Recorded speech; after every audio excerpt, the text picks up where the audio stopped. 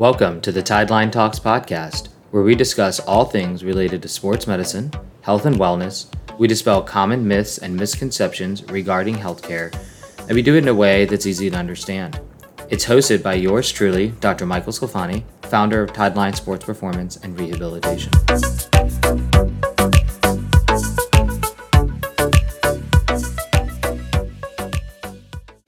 Welcome, everybody, to another episode of the Tideline Talks podcast. Today, I'm joined by Carolyn Renick, who's a local running coach in the Sarasota-Bradenton area. So thanks, Carolyn, for coming aboard. Thanks for having me, Michael. You are most welcome. So, Carolyn, let's just start it off with, tell us a little bit about yourself. Tell us your background, where you're from originally, and how you got into Sarasota.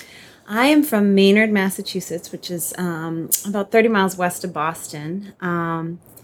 I grew up there and went to college in Vermont, and upon graduating college, I moved out to Chicago, where I later met my husband, and his company moved us down to Florida about 6 years ago. Oh, great. What part of Florida? Did you go straight to the Gulf Coast here, or did you end up going somewhere else? Yes, we settled in Bradenton, and we have been here since with our 4 kids. So. Awesome. Remind us how old your kids are. My kids are 12, 11, 8, and 7. You have a whole litter. That sounds like they keep you busy too, yes. Which is great. Yes. So tell us a little bit about what sports you played growing up. What's your athletic background? Were you always a runner? I was a gymnast mostly. I started at 7. I went all the way through high school. I did private gymnastics through my freshman year in high school, and then I just performed with my high school team from that point on. I guess you could say I was always running though during my childhood and into high school. My aunt is a big runner. She's done about 12 Boston marathons and probably 30 marathons altogether. And my father did about 8 Boston marathons. So running was always visible to me, and it was something that I did but never really thought about it. And I would run routes in my town and have my parents drive the mileage, and just something I would do on my own, kind of just when I needed something to do. So Sure. Yeah. Well, those are so two dynamically different sports, right? Gymnastics is so explosive. I mean, yes, you could argue that there is an endurance component to, say the floor routine or something like that. But then, when you look at, say, a couple minutes on the floor on a tumbling routine versus, a few hours running straight all through the city of Boston. Right. How did you make that transition from such a powerful, dynamic sport to more of that endurance, steady state sport? I think it was just a natural progression for me, because while gymnastics is really only Division I in college, and my school did not have it, nor was I Division I material, but it was always, well, I can run. I have, I might be in Vermont running up a mountain, but I can still, put on my shoes and go out and run with friends. So that was something that was always like, it was easy for me. It wasn't anything that I saw as difficult. So it was just like an easy way to stay in shape in college. So. And I think you just hit the nail on the head with a lot of reasons why people like running. Like, I think, some of the other activities that you could do require equipment. They require a particular class or a time to sign up. There are a few other organizational constructs that may hinder people from actually going through and to a class or to the gym. Versus running, you don't even need music if you don't want to. You literally just need a pair of shoes. And potentially, if you're like me, you need GPS or a map so you don't get lost. But other than that, I mean, it seems so simplistic, right? You lace up, you put one foot in front of the other, maybe a watch if you want to keep time. Other than that, some people just like to space out. And I think that, the runners that we see tend to have that, they love that simplicity that you just mentioned. So tell us a little bit more about some of the running coaching and how you got involved in transitioning from, running yourself as a hobby into now saying, okay, this is really cool. I think I want to start to help other people with their running. Well, I guess it's just from a lot of people would see me out, and I would for years be pushing my kids in the double running stroller, or they would just know that I was always out running. So a lot of people kind of came to me for advice, and whether it was shoes or how how they should be training or what they should do to become a better runner. And I would always find myself giving advice to people, whether I kind of knew them or I knew them really well. They would always come to me, I guess, because they knew I spent so much time on it.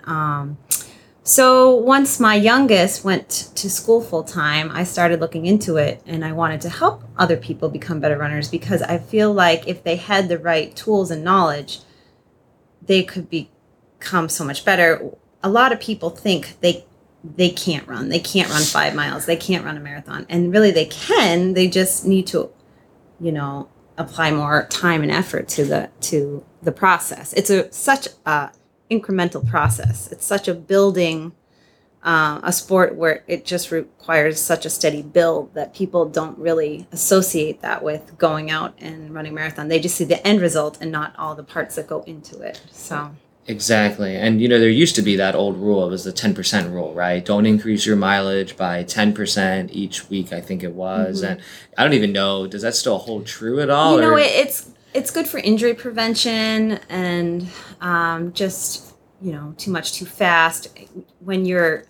I'm doing a plan right now, and I'm trying to hover in that range just because a woman that I'm training is doing 2 marathons within 6 weeks. So with her build and her duration, I have to be careful about, getting her to 2 finish lines, not just 1. So, in this case, I'm really kind of sticking to that range so that we can get her to both finish lines. Sure. And then your running coaching is so unique, because I feel like you take a good impression on doing in-person and remote coaching. So tell us a little bit about what it's like to run with somebody that you're coaching. I mean, that's got to be such a unique experience for both you and the person that you're coaching, right? Yeah, I started doing it last spring. And I just find that so much of running, you can just... there's so much observable. You can coach someone from afar, but you can tell them form cues and you can tell them breathing cues and just, there's how to stretch muscles more effectively or, lengthen their stride. And you really can't do that behind a computer writing out a race plan for somebody. Right. There's so many aspects of running to help improve someone's form, that will improve their endurance, that will improve their race times. And it's just really something that you have to observe them in person, I feel. So a lot of times I am able to do that. And then you can just help them along their journey in person. So. And that's great. I think what's really cool is, how awesome would that be to have your coach with you one-on-one for... You're probably running at least 30 minutes. I don't know how long many of the running bouts are, but to have somebody literally right there, and, I'm sure you're not coaching the whole time. I'm sure it's a little bit of, making small talk, getting to know them, but building that client-coach relation. You guys must be super tight by the time that you do I that. like it. A lot of times I am talking to distract them from how far they've been going, or so they will go further, but at the same time I'm observing their strike, and I'm observing their breathing, and I'm observing where they're holding their arms or where their head is, and I'm not letting them really know that I'm doing that, but I'm taking it all in from a sideways glance, and then I'll give them, you don't want to inundate them with directions the whole time, but right. If something I can incorporate into the conversation about other things, I'll throw it in there. That's great. So tell us about some of the clientele that you have with your running coaching. Do you have a specific target avatar, or is it just anybody who wants to lace up and go? Yeah, I am happy to work with anyone. I have worked with people that thought they couldn't run more than 1 mile, and we were able to work towards a half marathon together, and now we're potentially talking about a marathon next January. So you got somebody from that couch to 5K category running now 13.1 miles. Yeah. And how did they do? Was it pulling teeth the whole time, or what was it like? It's training's an ebb and flow. So it's so mental. Running is such a mental sport. It's 99, I think, maybe low 90s% mental. But you really just have to talk up their their ego as much as you improve their fitness. Like, you can do this, you've got this, this is what you've been training for. And it's just, you have to get them from point A to point B, physically and mentally. Oh, and sure. So it's just a really cool progression when it does happen. It's so gratifying. I think you're almost more proud of you're just more proud of them than even your own accomplishments when you get to something like that. So. It's almost sort of like a, patients and clients end up being almost sort of a projection of your work, right? Yeah. They're almost kind of like this canvas, and when they win, you kind of feel like you're winning right by their side, right? Yeah. It's kind of like, I remember how far we've come, or, it's been it has really, I mean, it sounds so cliche, it's been such a journey, but really it's almost like a metamorphosis, right? It is. Especially for somebody that's in that beginner category, and then they start to ramp up. It's like, hey, you remember when you didn't think you could run more than, a mile and a half without passing out in the bush, or, stopping and walking and everything like that. And it's crazy. How do you come up with the routes that you'll run with people? Oh, there isn't much difference in terrain around here unless you go down to the bridge or anything. But just some people like repetition. And some people like to vary their routes. I kind of personally, stick to the same routes because I know every single mile marker. And when I have to add a certain distance, I know which way to add on. But it's really just personal preference. Long straighter ways are good if you're, working on speed, and then, more scenic routes are good when you're trying to build up distance, stuff like that. Well, could you walk us through the process? So, I mean, I have attempted running, and I used to do triathlons in college, and, I am not an endurance athlete by any means. Big boys don't run. So I've heard that before, though. It's like a bear rolling down hills. Oh, no. And so tell us a little bit about what the process is like when you're taking somebody through a program. So I know that there are a lot of different aspects to the running coaching that you're doing. Like you mentioned, maybe you're increasing time, you're increasing mileage, you're increasing speed, you're increasing a few dimensions at a time as you slowly optimize this particular runner's performance. Tell us a little bit about, you don't have to divulge trade secrets, but tell us a little bit about, what does the process look like to increase somebody's speed, besides just saying, well, listen, we're going to run for 30 minutes and you're just going to run faster than you did last week. I mean, I know that there's more that goes into that. So tell us a little bit about some of the process. Well, I like to get my runners to a point where, they can easily run for half an hour straight, 3 or 4 miles straight before I involve another element like speed work or tempo work. And you basically, during like a speed work session, you'd warm up for a couple miles. Then you would throw in some shorter intervals at a specific speed that correlates to their kind of like a race pace. Mm-hmm. And then you bring it back down to an easy pace, and you just flow back and forth between several intervals of introducing them to a faster turnover and just getting a better idea of the gears they have. So a lot of people just run at the same speed every run, every time, and they don't realize that if they vary their training speeds, that's what makes such a huge difference. And so, like in a race, you start off slower, you get your mid-range, and towards the end, you really throw the hammer down and change into that next gear and finish off the race. So I like to help them, once we've established a good base, then start building in just the incremental speed intervals. And then each week you will either increase your amount of intervals or your length, and then you just keep building. That's really cool. Yeah. I think, I think you hit the nail on the head when you talked about different gears and how people just lace up and go. And I think people, when they run, I think they just kind of get into their routine. Mm-hmm. I mean, we all do, right? We're routine creatures, but I think people end up running the same route, the same distance, the same pace. The only thing that seems to change is the songs that they listen to, right? And I think that's really cool that you're able to, like you said, kind of unlock people's gears to be like, you don't have to stay in first gear all the time. And a lot of people are running too fast. Interesting. just because whether they don't want people to see them running slower or something like that. Whereas when you are running, most of your miles should be pretty slow. The majority of your miles should be at a very easy conversational pace.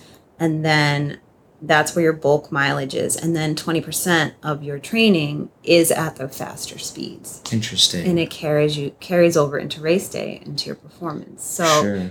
I think of it as a triangle. Your overall mileage is the base, and your mid-range endurance pace is boosted by your the bottom of the triangle, your overall mileage, and the top range is pulled up by your speed work. So you're kind of stretching, you're growing this triangle with the speed work pulling from the top and the overall mileage boosting you from the bottom. I like that. That's a really cool analogy. Yeah. Did you come up with that? No, or is that... Peloton instructor was talking about the same thing. Interesting. That's Yeah. crazy. Yeah. I had never thought of it But that it way. helps you visualize Yeah. your build. You Yeah. know, you're training what you're trying to accomplish with the different various speeds and the training elements. Mhm. And that's how I like to explain it to people. That's crazy. And I know that tempo training and getting that cadence down has been a big part of the sports medicine world in terms of endurance medicine. And when we talk about injury risk reduction, we talk about the stress to the bones and the joints and ligaments and things like that. A lot of it was for a while, forefoot, midfoot, heel strike in terms of where the initial contact was made. More recently, though, a lot of the sports medicine research around running has catered towards tempo training, or what cadence, to try to decrease the risk and the stress impact on somebody's lower leg and as well as somebody's spine as well. Can you speak a little bit to how do you do tempo training? Do you have a metronome, or is it like an old school piano teacher where you're just out there and it's literally... Yeah, well, there are apps for that you can have your music conform to a certain cadence. The optimal cadence is 180. Okay. Because then the less time you're spending on the ground, the less less force of gravity that's going into the ground that you have to pick up. So cadence is not my strong suit personally. But when I am doing my speed work, I am hitting that 180. But on a regular run, it's more like 160, which means I have too much hang time. So it's something I need to work on myself. But and I'll get home and I'll look at it. I'll be like, I thought I hit it. Tell us a little about that. So not everybody's familiar with cadence training, tempo training, and sort of, the 160, 180. Tell us a little bit about what those units are, how they're measured. Can you speak a little bit to that? Yeah, so each foot strike, you're supposed to hit 90 on each side per minute. And sorry, I'm hitting your table. That's okay. So it's like 90. So it's literally 90 beats per. Yeah. So if the faster your turnover is, the less time you're spending in the air, and the more time you're getting your foot back down, your faster your cadence. Okay. So if you're kind of like bouncing through the air, you will have a lower cadence. So you want to travel forward and not up. So Gotcha. You want to be getting your foot back down, and you want your stride to be propelling you more forward rather than driving you up into the air and giving you longer hang time. So. Gotcha. So less of a pogo stick and more of a jackrabbit going forward then. Yeah. Interesting. So you mentioned too that there are apps that you can actually use to that. What do they sync up with, like your Spotify or Apple Music? Yeah, I've tried several. There are a bunch out there.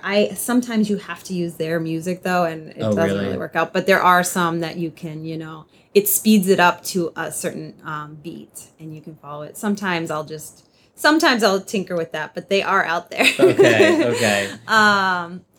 Because I don't always listen to music when I run. Sometimes I'll listen to a podcast if it's like an easier run. Sure. I was just about to ask what your training is like.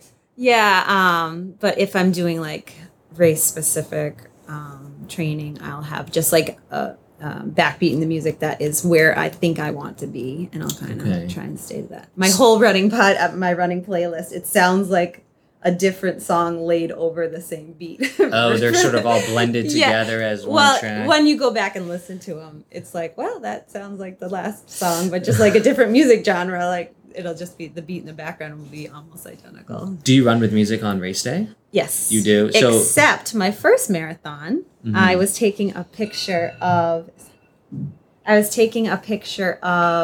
start line, and I had always trained with music, and my phone completely froze, and I didn't have enough time to like fix it, and so I ran my entire race without music in the woods of Wisconsin, basically by myself, with almost no mile or race markers, or so I was just running through neighborhoods in Wisconsin, no music, by myself, asking people, where am I supposed to go? Oh my God. Did you even have anybody with the tables handing out Gatorade or anything? Here and there, but it was this first time they'd ever run this race.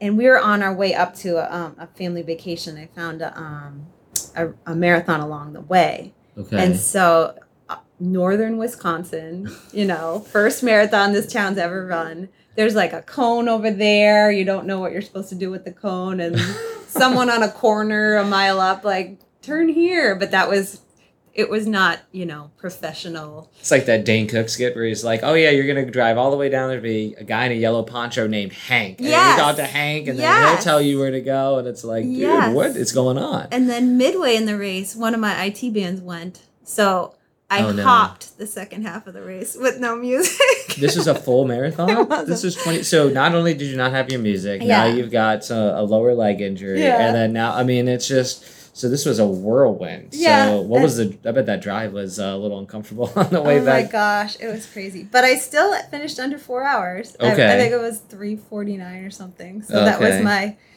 first foray into marathoning, but I kept coming back. It didn't deter me. So that's good. Yeah. That's good. What now you just ran last month, you just ran the Boston Marathon. So tell us about that experience. How was that? Oh gosh, it was my second time in about 6 months, which is wild because that's never happened before. Last October it was run for 2021. It had been pushed from April.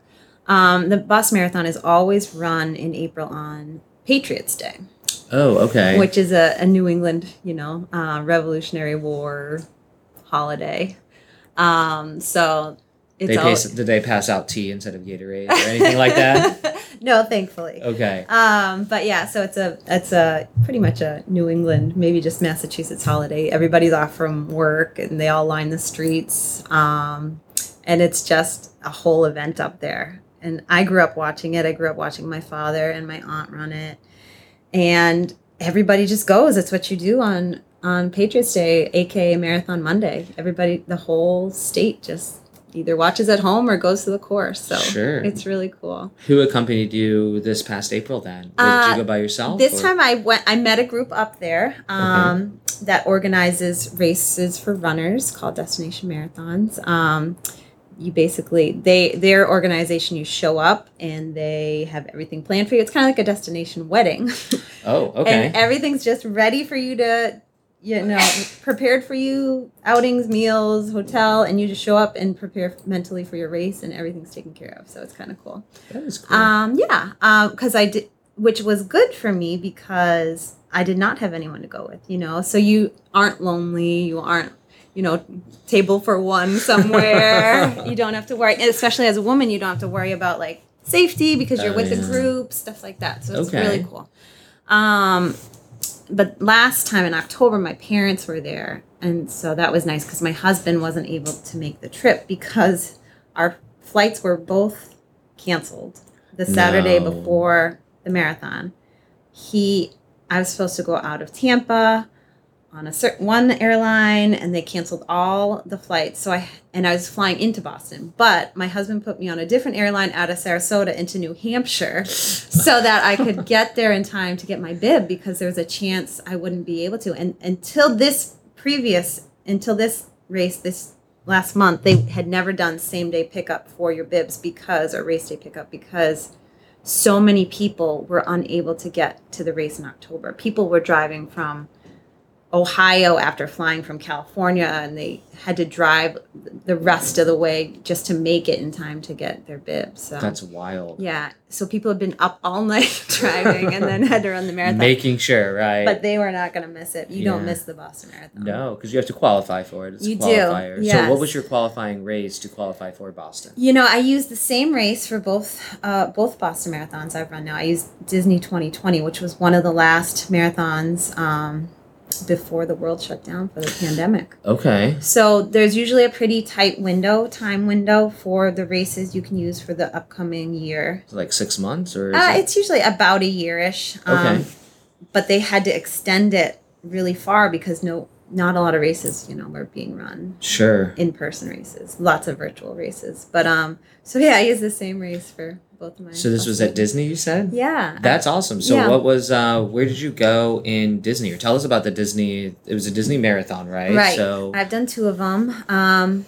You run through all 4 parks, and it's really early in the morning. Disney races are infamous for their early starts. I think you have to get up at like 2:30 in the morning. I haven't done anything crazy like the Goofy Challenge, which is 4 days of racing. Oh God. I just like to focus on one race, get in, get out. Okay. And I'm not going to do any, Ironmans anytime soon where it's multifaceted. But Sure. I like to play to my strengths and I stick to one race. But yeah, so it's really cool. There's a lot of character stops, and I typically don't stop at the characters, and I keep pushing. But Sure.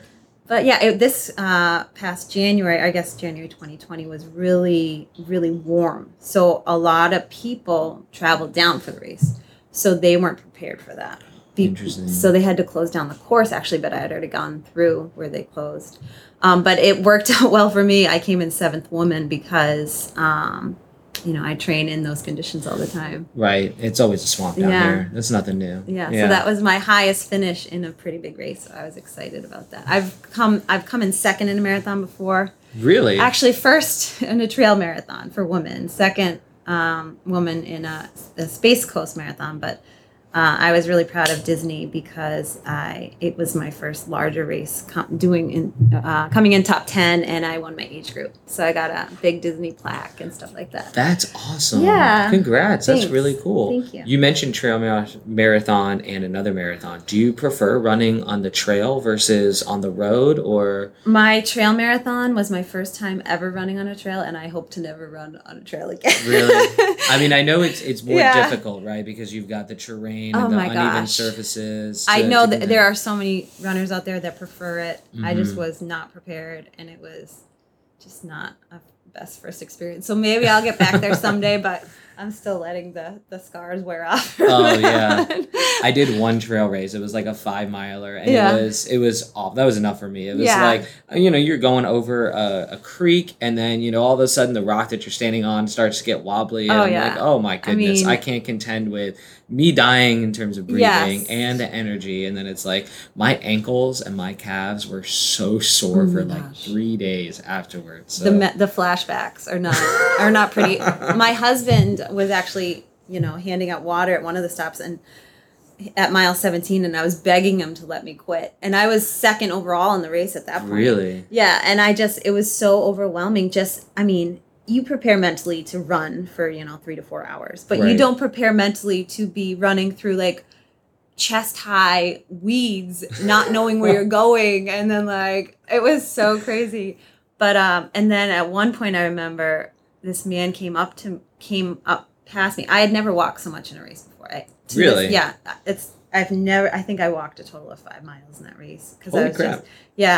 But at one point when I was running towards the end, I was running looking over my shoulder, and and this man came up and he's like, "Are you waiting for somebody?" I'm like, "No, I'm waiting for the 2nd woman," because I knew I was 1st woman at this point. I'm waiting for her because I'm not going to let her pass me after all this. So, oh my God. Yeah. But so I got this really cool trophy at the end for coming in 1st woman, and that's what, that's up there in my trophy collection because of how hard and awful for me personally the race was. Yeah, what a fun experience though. That's really cool. So does your husband run with you? Is he a runner? He has run. I call him a marathoner by marriage. I have forced him into 2 marathons.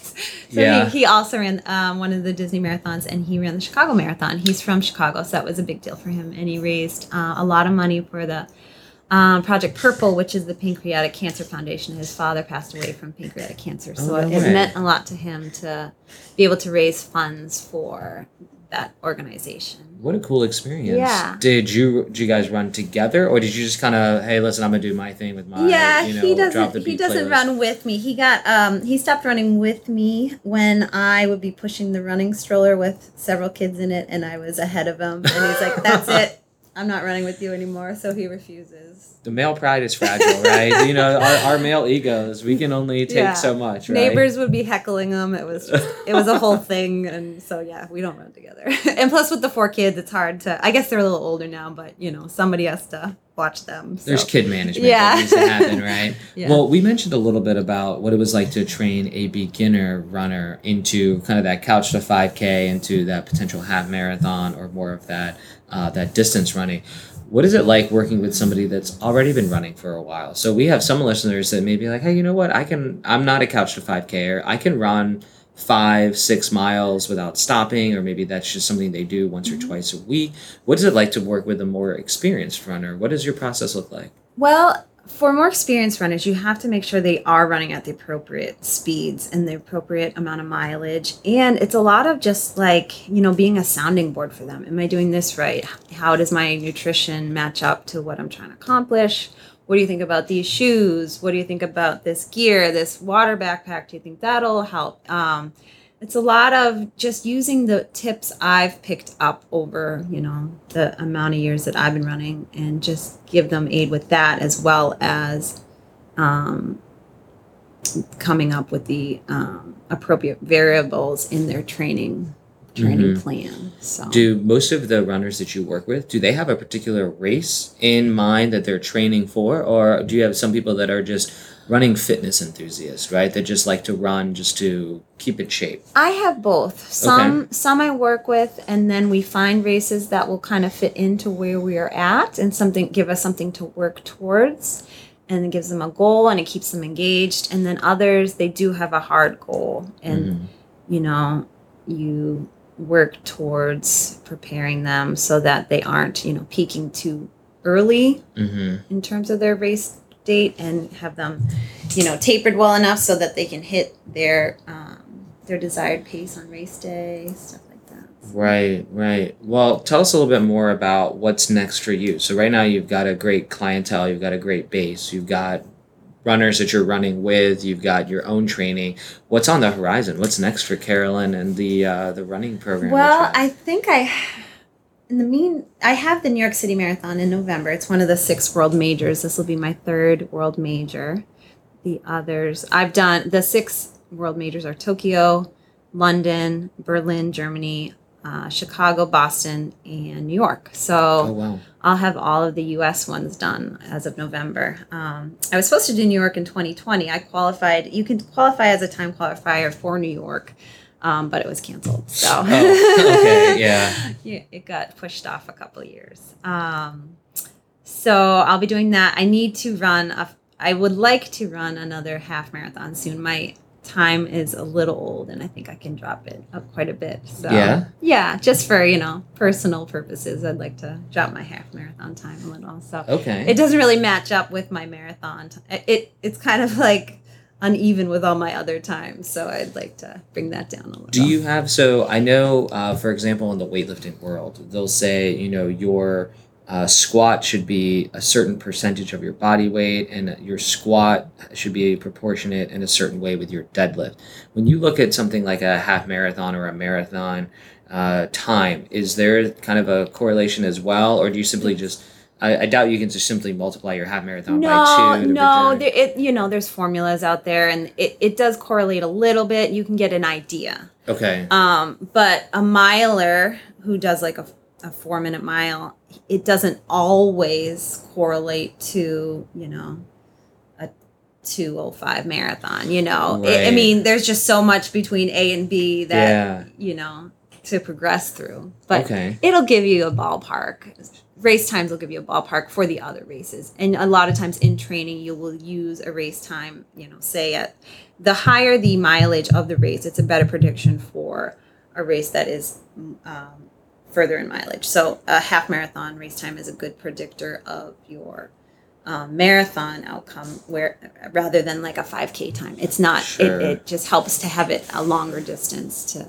That makes sense. Yeah. So tell us a little bit, because normally we ask people, what their favorite place around town is to eat. But for you, I think a more pertinent question is, where's your favorite place? Well, first of all, where's your favorite place to run? I can run anywhere. Honestly, I kind of use it to zone out and think about other things, or not thinking about anything really. It's Blank space. Yes. After, driving my kids to swimming for 5-6 hours every night. I can run anywhere. Some places I don't run on really busy roads because, you don't want to deal with getting hit and all. Sure. But Benderson Park's really nice. Mm-hmm. Even just like the straightaways like White Eagle that aren't, or Uline now, that just are really open and not too busy during the day, and just, wide sidewalks if you can't go in the bike lane. It's better to run on the asphalt than sidewalks, FYI. Really? How come? Yeah, the give of the asphalt. Just anywhere you can have space to run and not get hurt and not get bit by a dog, which I've had happen to me before. Oh God. A German Shepherd. Oh, jeez. Wherever you can be safe, zone out, and just kind of do your thing. Sure. And then where's your favorite place to get shoes from? So that's a big thing about shoe place or shoe store recommendations. Well, I always get the same brand. I get Ultras. They have a wider toe box, and they just work with my foot. They do have those at Fit to Run, but I go right to the company itself. But Fit to Run does have a good spectrum of shoes available, models available. So, perfect. Yeah. Awesome. Well, tell us a little bit more about where people can find out more information about you, or maybe they're interested in working with you or learning more about you. How can people find that out or even get in touch with you? Yeah, so I have a active Instagram page. It's called Are You That Runner, which stems from people in my neighborhood seeing me at functions, and they would always turn their head sideways and look at me strangely for about a minute and be like, "Are you that runner?" Because in Florida, you can't really run with a lot of clothing on. So when they see me in normal clothing and without a hat and without sunglasses and without my water backpack, they're kind of like, "I feel like I've seen you before, but I can't place you." And then they put 2 and 2 together. And after about the 50th time being asked, "Are you that runner?" that's what I made my Instagram page. So. That's genius. Yeah. That's awesome. Well, we'll be sure to put that in the show notes as well, so people can check you out on Instagram. Yeah. They can see some pictures. They can reach out to you or shoot you a DM in terms of working with you, or just talking more about running. Definitely. Well, thank you so much, Carolyn, for coming aboard. I really appreciate your time today. It was fun. Thank you.